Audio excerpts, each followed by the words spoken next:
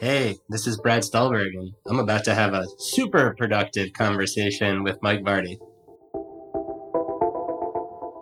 Welcome to A Productive Conversation. It's me, Mike Vardy, and this time around, I'm joined by Brad Stulberg. He is the author of The Practice of Groundedness. He researches, writes, and coaches on sustainable performance and well-being.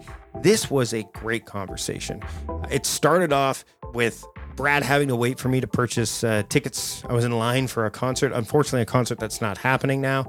But Brad was super patient, and we just had a fantastic conversation. I really enjoyed this one. Since we've had this conversation, I've seen him appear on Rich Roll, and he's done that a couple of times already, but Rich Roll podcast. And I have to say that, there's some stuff that we talked about that really we didn't get into, that he hasn't gotten into, I think, on any other place that I've heard him speak about groundedness, which we're going to really dive into.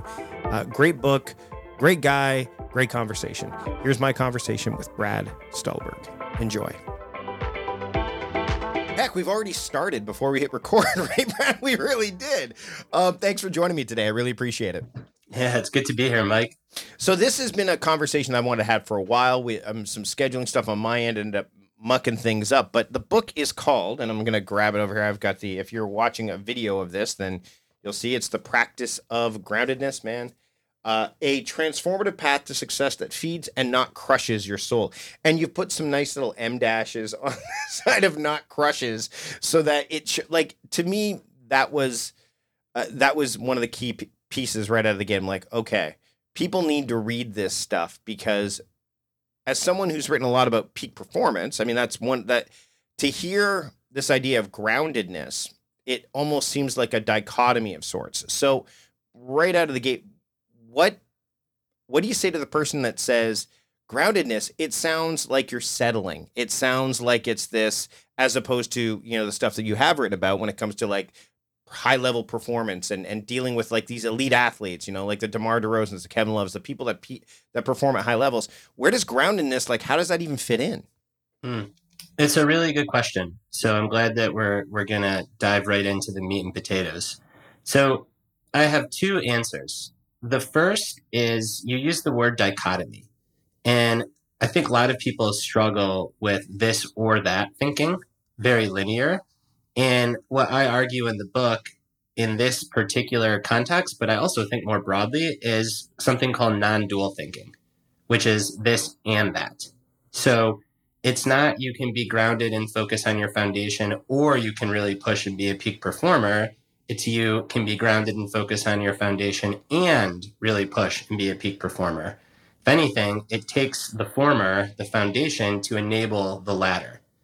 The second thing is it's really important to define the time horizon and the time scale. So if I wanted to be a peak performer over 24 hours, I would not sleep, I'd crush Red Bulls and espressos, and I would have the best 24 hours of my life. If I wanted to do it for a week or a month, maybe I'd sleep 4 hours a day, but I'd still be a lot of Red Bulls, a lot of espressos. But if I want to be a peak performer for a year or 5 years or a decade or a career or a lifetime, working in that way is not going to get me there. So when you take a broader time scale and when you start thinking about not just acute peak performance, but sustainable peak performance, if you don't have groundedness, if you don't have a strong foundation, you put yourself on a path to burning out. So we had a Twitter exchange, and I think it was you were chiming in on something on Twitter, and fundamentals came up. You brought up the idea of sports and the process, and of course, this is leading into the Super Bowl was very prevalent, as was the Olympics. And I remember, I think I responded with, the fundamentals, like David Robinson, my favorite basketball player of all time, for a number of reasons, character being one of them.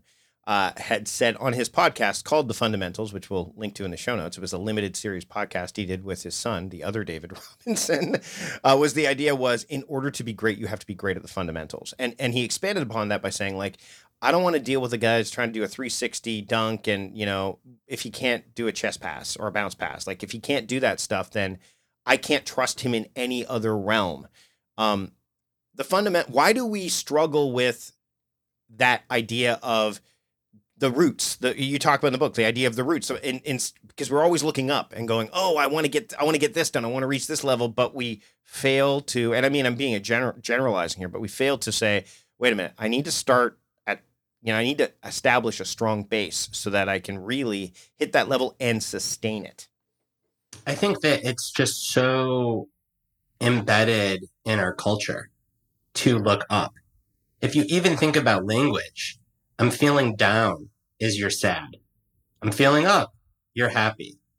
I'm high energy, good. I'm low energy, bad. You come across a mountain, no one looks at the base of the mountain. Everybody looks up at its peak.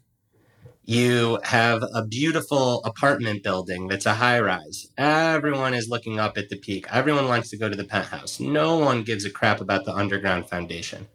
But without the underground foundation, without the base of a mountain, whenever there's rough weather, the whole thing is fragile. It can topple. And even under normal circumstances, it will topple over time because the seasons change. I argue that us humans are very much the same. So we spend a lot of time focusing on our metaphorical penthouses, the bright and shiny objects, and as a result, it often cannibalizes time and energy spent on the fundamentals. And I think what we've seen, particularly recently, with pretty high rates of burnout and resignation at work, is a lot of people's fragility, and not always their fault. There's a lot of structural reasons for this too, but it's coming to bear right now, and people are realizing that I can't keep working, can't keep living in the way that I had been. And I think a lot of that is this neglect of the fundamentals. One particular thing that has become extremely salient, particularly in pandemic times, is just the importance of community, and how even before the pandemic, so many people were prioritizing efficiency over community, because community is really inefficient. It takes time to build relationships. Often the best relationships are those where there's no end goal, like you're not trying to get something out of someone. Mm-hmm. And all that takes time. And if you're focused on crushing it and being at your best and getting good output done at work, you might neglect the time to build that community. But then when something like COVID happens, or if you have an illness in the family or a loss in the family, or even if you just mess up at work and you don't have that support system, well, that's when you crumble. How hard have you found it to stay grounded? I mean, this has got to be something that's it's like, I've talked about meditation with meditation experts before, and you can't win meditation. Like, that's the other thing is we want practice. Right. It's a practice. And I'm glad that you mentioned it, because it was definitely a conversation with my book publisher that at first we were going to maybe call the book Get Grounded, mm-hmm. or just like Grounded. Yep. And I argued that it's not, you don't get grounded. Like, it is a practice. Hence the ultimate title ended up being The Practice of Groundedness, because you're never fully grounded. You have to keep on coming back to, hey, this is what matters to me. This is what's important. This is where I want my time and energy to go. These are the pitfalls. This is the stuff that I get tempted to leave behind when I'm climbing that I know I can't. And day in, day out, you just practice. And some days are better than others. When I think about productivity, and anyone who's listened to this show before knows that, you talked about efficiency, and efficiency to me is a byproduct of productivity. It's not it's not the definition. Sure, you look up in the dictionary and that's what efficiency and effectiveness. I've always said that productivity is about intention plus attention, the active linking mm-hmm. of those things. Those things you can have agency over, as opposed to, say, time or because time, as we know, moves on whether we want it to or not. But the other thing that we focus on, and again, this I think comes back to this achievement mindset that we struggle with, is this, and you mentioned like the this or that, as opposed to this and that. We focus on quantitative productivity as opposed to qualitative, right?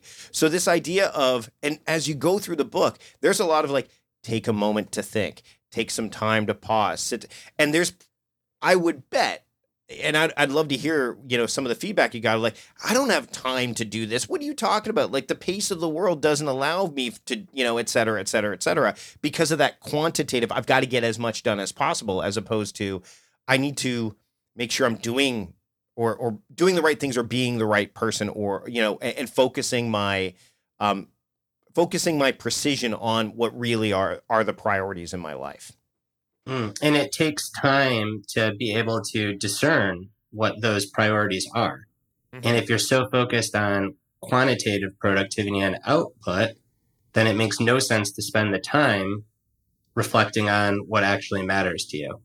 This is bringing to mind the mid 1900 sociologist and psychologist and philosopher Eric Fromm, who talked about productive activity. Mm-hmm. And Fromm's productive activity sounds a lot like your kind of intrinsic productivity, Mm-hmm. where he would say that it's more of an internal feeling of I'm doing what I want to be doing right now. I'm using my skills, my inherent capacities well. That is winning. The outcome of that will take care of itself. Another way to think about this, I know from when we were chatting offline, you're a sports guy, is there's the Michael Jordan way of striving, which is so obsessive and outcomes focused. And then there's the Steph Curry or Giannis Antetokounmpo way of striving, which is so much more about having fun along the way and really enjoying the ride and being in the process. Mm-hmm. And we tend to lionize people like Jordan, but we forget that there are all these other ways to really like perform at one's highest level while not completely becoming so obsessed with outcomes in a way that I argue for most people is quite unhealthy. As I was walking to my friend's house to watch the Super Bowl this year, because I'm a Bengals fan, and I honestly, as I was listening to this audiobook, not your audiobook, but I'll share which one in a moment, I'm thinking, am I jinxing this? Because we've lost two Super Bowls. When I say we, of course, it's not me, but the Bengals have lost two Super Bowls to the very team that this person coached. Am I jinxing it for a third time? And the book I was listening to, it was Bill Walsh's The Score Takes Care of Itself. And one thing that struck me, and I think that this is maybe one of the ways to kind of create a culture, but almost like tricking someone in a way. So I'm listening to Joe Montana's introduction, and he says that Bill Walsh was all about perfection. Like, if you strove for perfection, then you would hit excellence. But if you strove for mediocrity, you wouldn't be good at all. And because Bill Walsh prided himself so much on being a teacher, I wonder, and I mean, there's no way to know this because Bill's no longer around, but I wonder if it was, I know that perfection is not attainable. It's just not, right? But if I create this culture that kind of indicates it, is or indicative of that, and I'm consistent with it, we're going to hit the level that I know we can hit. We've created a culture and environment, all that stuff. I think that might be a better way to try to get to that level. And it allows it, because there is a level of groundedness. Like, here is the foundation, and this will allow us to achieve it. And I mean, his success speaks for itself, right? And again, the title of the book, The Score Will Take Care of Itself, I think speaks volumes in that regard, right? I write about the goal is the path and the path is the goal, which is just a very like pithy, and every once in a while I put together a pithy sentence like that way of saying that if you're so focused on a concrete end goal that's measurable, winning a Super Bowl, getting promoted to vice president, publishing a book, having a platinum album, whatever it is, well, you really set yourself up for a lot of anxiety because the more you attach your identity and your sense of performance to that goal, the more important it becomes that you achieve it. And when you're in that state, psychologists call this a threat mode. So if your identity is under threat, then you really like want to win, need to get promoted. And if you don't, then there's this enormous letdown that totally just knocks you off the path. And even if you do succeed, well, then the question is, well, what's next? Because it's never really enough. So I argue that much better than pursuing goals is actually to have a set of principles that are never ending, such as excellence, fundamentals, authenticity, creativity. And then you can always practice those principles. And you set goals based on, do they allow you to live those principles? So a lot of people say, here's the goal I want to accomplish, and then here are the principles that are going to get me there. What I try to say is, here are the principles I want to live by. These are the kinds of goals I ought to pursue that will let me manifest those principles. Right. Another thing that I talk about often with some of the athletes that I know and I've worked with is, the best goal is to be as good as possible. And you can't keep it too ambiguous, right? Because then it's like, I'm as good as possible. I failed this, that, or the other. So it's not to say that we ought not to have these very measurable arbiters of success, but they ought to be viewed as mile markers or pieces of information in service of this larger goal, which is to be as good as possible. In the case of Bill Walsh, to be perfect. I like the word excellence because there's this long history from ancient Greece around arete or arete, which is how they talked about excellence, which was more than outward achievement. It was getting the most out of yourself. Mm-hmm. Managing passwords can be a real headache, right? Think about it. Every website requires a new password. Each one needs to be unique, secure, and somehow memorable. But there's a better way. Welcome to the world of 1Password, where your entire company can generate strong, unique passwords, store them securely, and access them across any device without ever needing a reset. Imagine never having to click Forgot Password again. With 1Password's award-winning design, managing passwords becomes a breeze for you and your entire team. It's trusted by millions, including top companies like IBM and Slack. Here's the best part. My listeners can try 1Password for free for 2 weeks. Right now, get your free trial at onepassword.com/productiveconvo. Secure your passwords and simplify your online security with 1Password. Are you a small business owner struggling to find the right talent for your team? I've been there, and I know how challenging it can be. That's why I recommend LinkedIn Jobs. It's not just any job board. It's a community where you can find professionals who are the perfect fit for your business, many of whom aren't checking other job sites. In fact, 70% of LinkedIn users aren't visiting other leading job sites, making LinkedIn your best bet for finding top talent. With LinkedIn Jobs, you can post your job and reach qualified candidates quickly. 86% of small businesses find a qualified candidate within 24 hours.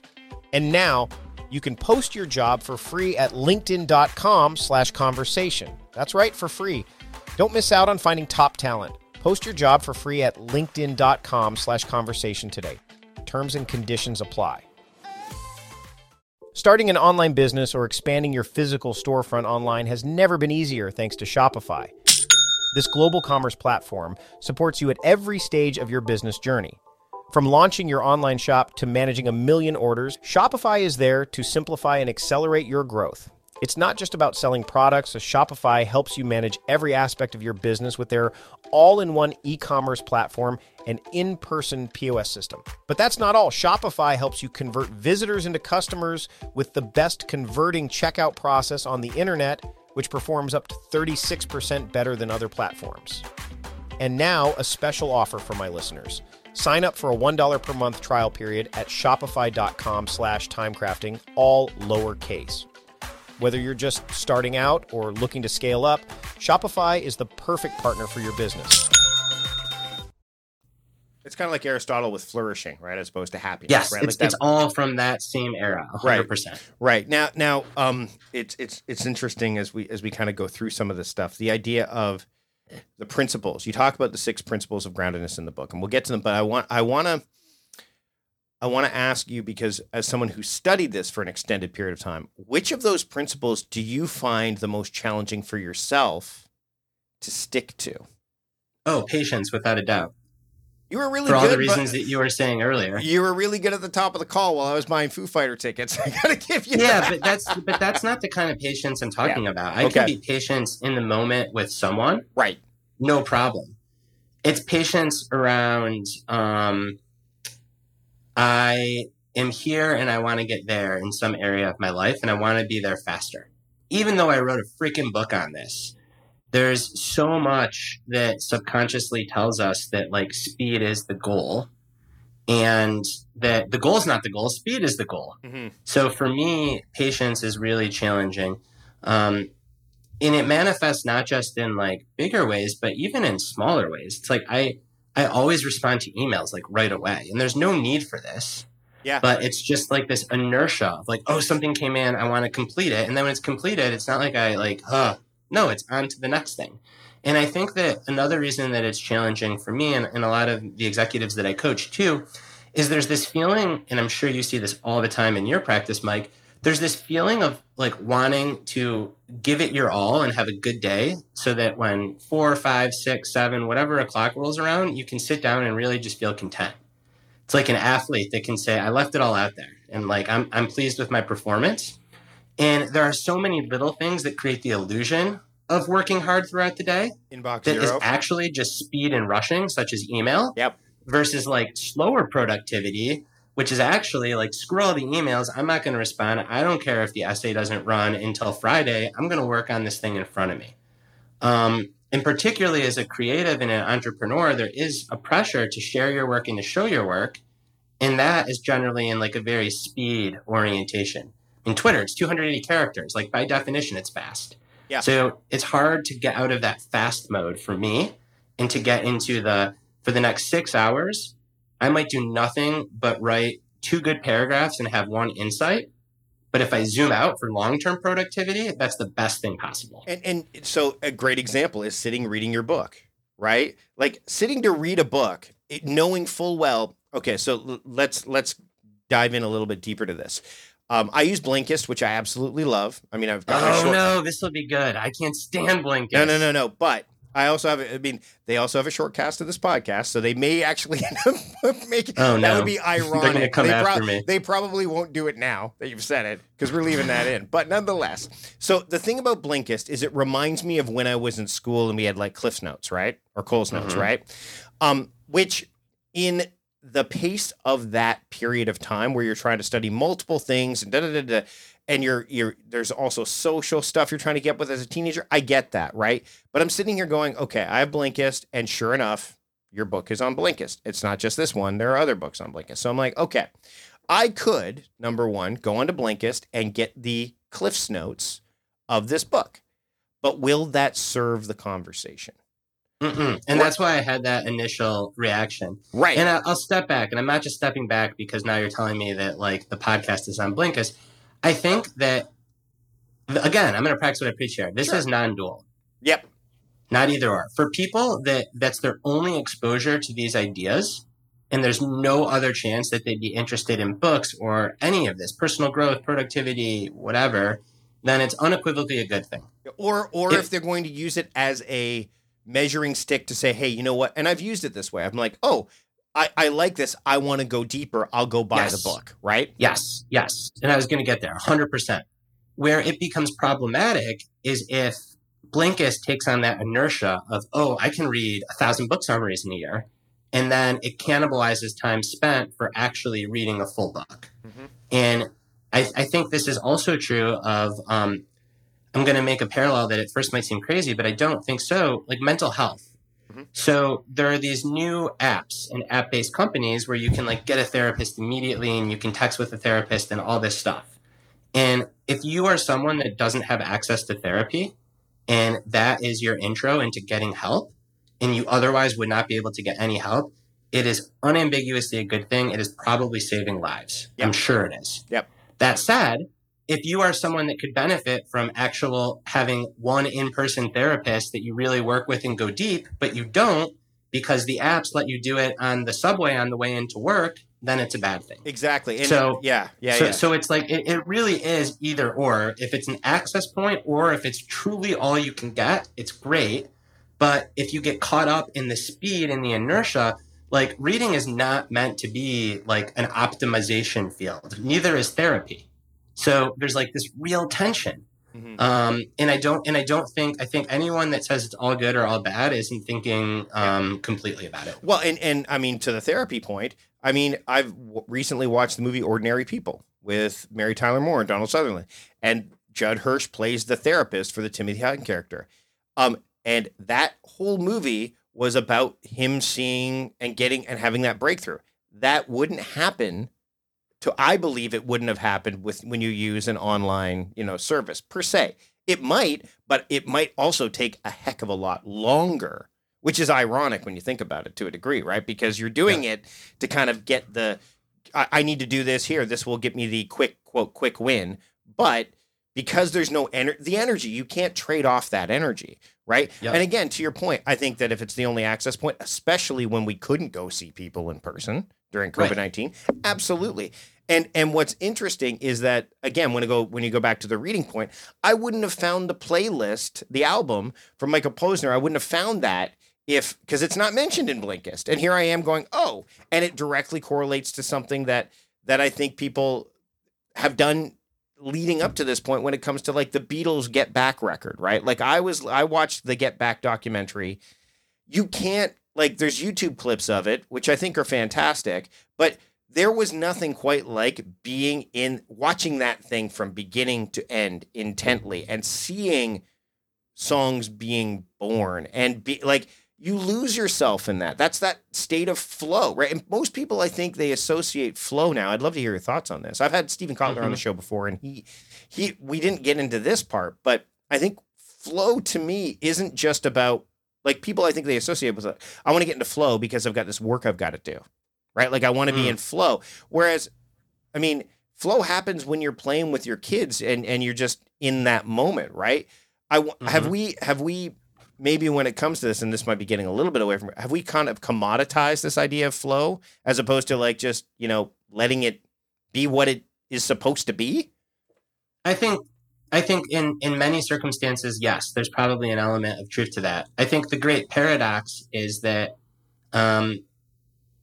based on the work that I've done, the number one arbiter characteristic quality of flow is a sense of egolessness. Right. So you lose a sense of self.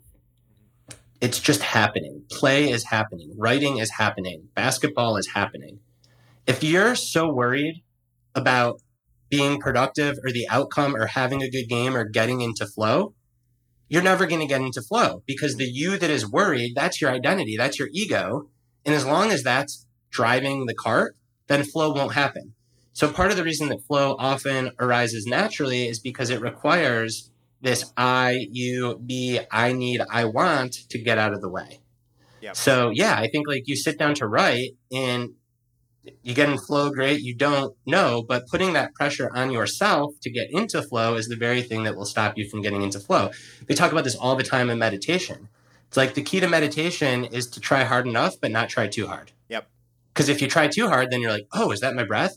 Oh, did I just have enlightenment? Did I just have a moment? Oh, wait, now I'm thinking again. Versus just like hold it lightly. That's why I had to bail on Muse, because Muse felt to me like I was trying to win. Like I've got to hear more birds. I'm like, wait a minute, that's not the point of what's going exactly. on The in ancient Eastern parables, they talk about you want to string the lute not too tight but not too loose. And I think that's like a really good way to think about getting into flow. I've never said I hope I get into flow and then get into flow. So I think you can give yourself the conditions to do it, right? Yeah. Minimize distraction, all that good stuff. But yeah, I think kind of dropping that goal, that bright, shiny object, in favor of just giving yourself the best chance. You bring up self-compassion in the book as well. Like we have the principles that we'll talk about in a second, but I think I'm curious because we've heard a lot about empathy over the last several years, and then I can't remember the gentleman's name. Is Paul something Against Empathy? I think is the name of the book. Yeah, I know exactly what book you're talking about. Yeah, I can't remember his last name right now, but I mean, I had a conversation with somebody who has studied like behavioral stuff, and he said he's more into what he's doing than to say what Brene Brown's doing about empathy. And I'd love to when I see the word compassion now, my brain automatically flips to how does that factor into, number one, the way, productivity, the way we manage time and our attention, all that stuff and our intentions. But in this case, how does compassion affect groundedness? I'm so glad that you're asking this question. It's one of my favorite topics to talk about. So I think that and it's going to come all the way back to non-dual thinking. Again, it's a theme throughout the book. There's two schools of thought in most personal development, business, whatever, growth, self-help sections of the bookshop. And same thing with podcast. There's Jocko Willink, former Navy SEAL, wake up at 4 a.m, do your push-ups. Everything requires self-discipline. If you don't have self-discipline, you're going nowhere. And there's let's all hold hands and sing Kumbaya, and everything is about love and anti-ambition, anti-excellence. Let's all just be kind and love ourselves. It's either or. Truly, I did this research for writing my book. I went to Barnes and Nobles. This is before COVID. And you see all these books. And it's completely antithetical to all the research and the ancient wisdom traditions, which teach it's both and. If you want to do something hard, you will need self-discipline and you will need self-compassion. Now, why? Because when you're doing something hard, it's freaking hard and you're going to fail and you're going to be uncomfortable. And if when that happens, you can't be kind to yourself, then all you're doing is prolonging the rumination or the doubt or the pain of failure instead of saying, holy shit, this is fucking hard. It's hard to be a human. This is what's happening right now. I'm going to give myself a pat on the back, be kind to myself, love myself, and that's precisely what's going to allow me to keep pushing. So self-discipline in doing hard things takes a lot of courage. And if you can't be kind to yourself when you fail, then you will burn out. So I actually think that Jocko Willink has a lot to say that makes sense. And all the kumbaya, I don't read as much of that, but let's all hold hands. I think that they have a lot that makes sense. And I think that when you bring them both together, that gives you the best chance to be grounded on the path. Because when you fall off, you're never completely falling off. So it's like this overarching principle of be as good as possible, be excellent, set some goal that becomes the path. That's the first thing to help you from not totally falling off. And then also realize that, yes, it's going to take a lot of self-discipline, but you better be kind to yourself too, because if you can't be kind to yourself when you fail, you won't last long. Absolutely. Yeah, spot on. I mean, I listen to David Goggins and I'm like, all right, there's some really good things I could try there. I am not going to do all the other things David Goggins but it just goes to show like how either or our thinking is too in everything. Because like you zoom out beyond just individual productivity and you look at least here in the States, so much of the discourse on politics. Oh, it's in Canada too. Crazy like authoritarian nonsense, but like true conservatism versus true progressivism. You often hear a lot on the left that everything is structural, no personal responsibility. And on the right, you hear it's only personal responsibility, nothing structural. Most things are both. Yep. Some things are more to one than the other, for sure, but most things are both. And if we can't acknowledge the bothness of it, we're never going to get these things right as people or societally. Well, and I mean, as we're recording this, we've just in Canada, there's been some, protests that have been. And what's interesting is it's not just, it's the way it's presented too. Like I had a conversation with someone, oddly enough, on Twitter who was like, Canada's turning into China. I'm like, where are you hearing this? Where are you seeing this? And it's what was presented. I'm like, actually, I live here and this is what seems to be happening, but I'm not 100% sure either. And see, I think that's the other thing too, is that, and this goes into one of the principles, which we'll get into, vulnerability. It's okay to not be 100% sure that you are correct on something. And and to admit that, I think there's a lack in that right now, especially in the context of, it's either this way or that way. I mean, Benjamin Hardy, who I've had conversations with before, has a book called Willpower Doesn't Work. And I'm like, that's not true. It does work, but it doesn't work 100% of the time or on its own. And you even mentioned that in the book. Willpower needs a hand. You can't just. So let's talk. Can we talk a bit about the vulnerability aspect? And you actually even said, you presented yourself one way. We all do. And Goffman, you quote Goffman in here, Canadian. And the idea of here's who I am. And oh, wait, maybe that's not 100% true. Or it's not 100% accurate all the time. Or it's only part of it. And again, this kind of goes back into the duality idea. So can we touch on that a bit in terms of groundedness? Because I think it's a piece that people really need to kind of wrap their heads around and be okay with. Yeah, so let's do it. So Irving Goffman, sociologist, wrote a book in the late 1950s that made the case for having a front stage self and a backstage self. And the front stage self is our performative self that we bring to social situations, and our backstage self is who we really are. And Goffman's whole argument was that the wider the chasm between these two, the more cognitive distress we experience, and actually the weaker we are. So when you zoom out and think about that in terms of intellect and being okay with being wrong and intellectual humility, there's a direct line. Because if you can't be vulnerable, and if you can't acknowledge that perhaps you're wrong, perhaps you need to change your mind on something, then any counterfact to your belief becomes a world-ending, identity-crushing data point. And like any animal under threat, you will do everything you can to marshal every resource not to have your identity totally blown up by admitting you're wrong. Whereas if you can be vulnerable and have some intellectual humility and say, oh, like maybe I'm not 100% true on this. Maybe I'm not 100% right on this. Then when counter data comes your way, you can receive it from a more open place, make a wise decision. Is this right or is this not? Now, it's not to say that, like, you should be open to the fact that maybe slavery was good. Like, this isn't about, like, moral relativism all the way down. Mm-hmm. But in the debates of science in particular, like, does this work? Does this not work? So, again, I hope I'm not making this political. I'm not meaning to, but it's on all of our minds. Mm-hmm. So it was very clear, based on all the data, that masking helped with the first two variants. Then it became very clear that masking outdoors had little to no effect because COVID just does not spread outdoors. Mm-hmm. And you still see some people wearing cloth masks, which we know don't work against Omicron, and they're wearing them outside.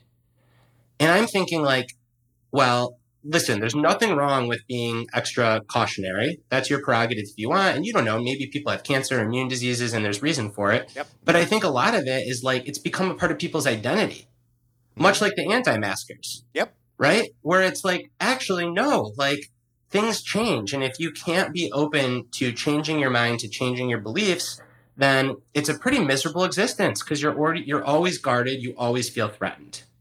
This brings back something you also brought up in the book. David Foster Wallace's "This Is Water."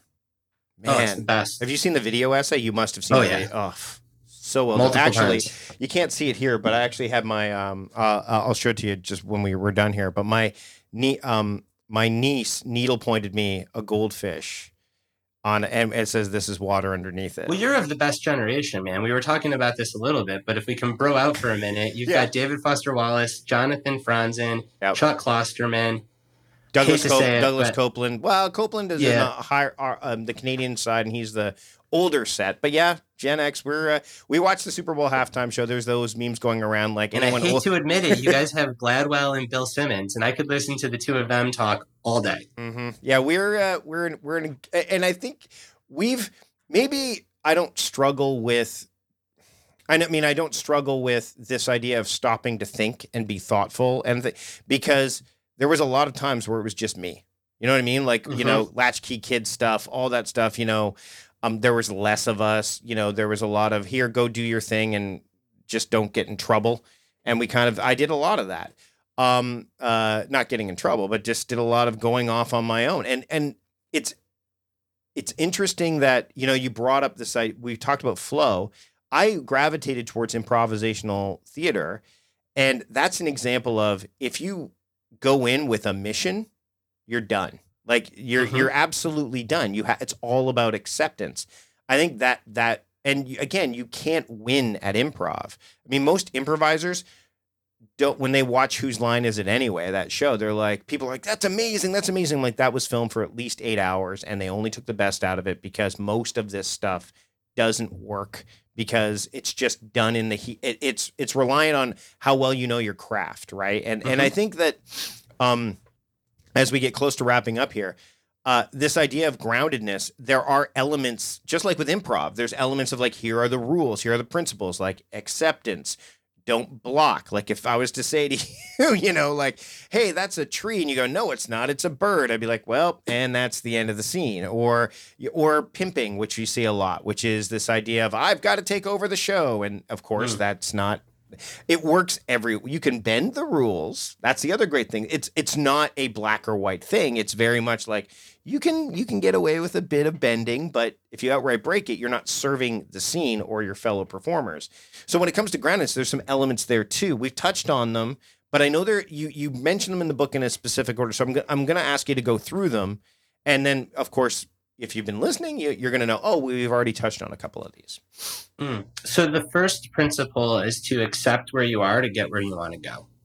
And this is just about seeing your situation clearly, taking off the delusional rose-tinted glasses that we often wear, and realizing that if you don't start from where you are, you'll never make lasting progress because you can't start climbing a ladder from the third rung. The second principle is be present to own your energy and attention. And this is all about thinking productive activity, or in your words, true productivity, intrinsic productivity, instead of what I call rote productivity, which is just doing stuff for the sake of doing stuff. Talked about this with our mutual friend, Cal Newport, quite a bit. the productivity movement, like there's all the, socialist bloggers that hate the productivity people, but they're totally missing the point on what actual productivity is. So I don't think anyone argues that doing stuff for the sake of doing stuff is a good way, meaningful way to live your life. But unfortunately, a lot of people get sucked into that trap. So being present, yes, it's about coming back to the moment, being mindful, but it's also about really determining what are the people, things, endeavors you want to spend your energy on, and then being productive as you can in those areas. The next principle is be patient and you'll get there faster. We definitely alluded to this, but so much of this is defining the time scale that you want to improve on. And again, it's back to if all I wanted to do was crush this week, I'd stay up all night and drink Red Bulls. But if I want to have a long career as a writer and a coach, I need to sleep. I need to, let things happen every bit as much as I make them happen. The fourth principle is vulnerable for genuine strength. And we alluded to the difference between the front stage and the backstage self, and also this notion of intellectual vulnerability. Whereas if you're so certain that you're right, then you actually become very fragile and weak, because like impermanence is the first rule of Buddhism and the first rule of Stoicism and the first rule of physics. Things change. So if you're really locked in, when things change, you're screwed.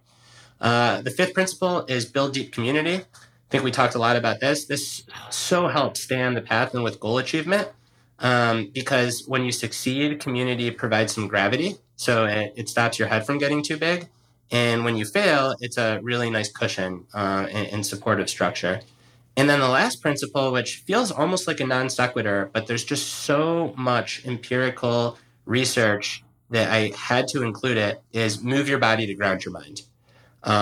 We think of physical activity and movement as exercise is predominantly for our physical health, more recently for our mental health, but I argue it's really like for our mind-body system. Right. And again, it doesn't totally fit the book, but my job is to be intellectually honest. If you sit there with all the meta-analyses around physical activity from modern science, and you look at what the Greeks were saying, and the Stoics were saying, and the Buddhists were saying, none of them were saying be sedentary. Mm-hmm. And I love in ancient Greece, they did not separate physical education from psychological education. It was just all one. And I think what's fascinating is like in so many of these principles, modern science is now just catching up to what they were onto. So this notion of movement became a fundamental principle. Well, and one of the things I do every day is I go for a walk. And I'm so glad you mentioned that, because I just, I think that sometimes I get caught up by how I conceive of movement. So yeah, I want to be really explicit. Movement is not winning CrossFit or running marathons. It can be. But movement is simply, it is gardening. It is going for a brisk walk. One of the studies that I quote in the book was a huge meta-analysis done in 2019 that found that a 30-minute fast-paced walk, and they define fast-paced, by the end of it, you're like a little out of breath. You can talk, but the conversation wouldn't be as easy as this. Yep. Gets you 99.9% of the longevity benefits of any other exercise. Mm-hmm. And it's sustainable. It's enjoyable. You can throw on a podcast. You can do music. You can do it with your friends. You're outside. You can do it when you're 80. You can do it when you're 30. Like, I think that's the other thing, too. And this comes back to the idea of the blue zones of happiness and Ikigai and all that stuff, where it's like, just move. Just move. Yeah. That's how the longest, and we touched on this a little bit early before we record about, like, if you're doing things that are sustainable, that you love doing. And we, we could have another conversation all about that in the future. But for now, I want to leave our listener here with one, and again, it's going to say like, okay, well, Mike, this is kind of an antithesis to what we talked about. But if they wanted to start the practice of groundedness today, what is one simple action that they could take to get on that path? I actually don't think that it's antithetical at all. Okay. I think that it is such an overarching point of groundedness is to ask yourself, what are your core values? What are the things that you really care about? Health, relationships, creativity. If you're religious, it might be God or spirituality. It might be science or intellect. It might be art. It might be fitness. What are your core values? Come up with, I don't know, between 2 and 5. And then ask yourself, how do I define these in very concrete terms? What does it mean to be healthy? What does it mean to be creative? What does it mean to be spiritual? And then ask yourself, are the goals that you're pursuing in your life working in service of those values? And if not, perhaps it's time to start picking some new goals that allow you to live your values. Because if you're living your values, regardless if you quote unquote succeed or fail, you'll be fulfilled, you'll be energized, you'll be happy. If you're out there doing stuff that is antithetical to your values, you'll be miserable. The book is called The Practice of Groundedness, a transformative path to success that feeds, not crushes your soul. Brad, thanks so much for taking the time to join me today. I had a great time. Me too. Thank you so much for having me, Mike. I'm so glad we can make it work. Thanks to Brad for joining me on this episode of A Productive Conversation. This conversation had been a long time coming. I'm glad that we were able to make it happen because I really enjoyed it. Make sure you pick up his book and make sure you check out all the things we talked about at productivityist.com/podcast 426. While you're there, subscribe to the podcast. You could even do that from the app that you're using right now to listen to this podcast, because next week we've got a really fascinating episode for you. I'm not going to spoil it for you, but it's a really fascinating and interesting conversation unlike any I've had before. So make sure you subscribe to the podcast. And also, another way you can support the show is by visiting our sponsors page and checking out our sponsors, productivityist.com/podcast sponsors. Check out all the sponsors there, including those that you heard on today's episode. That's it for now. Until next time, I'm Mike Vardy, the host of A Productive Conversation, reminding you to stop doing productive and start being productive. See you later.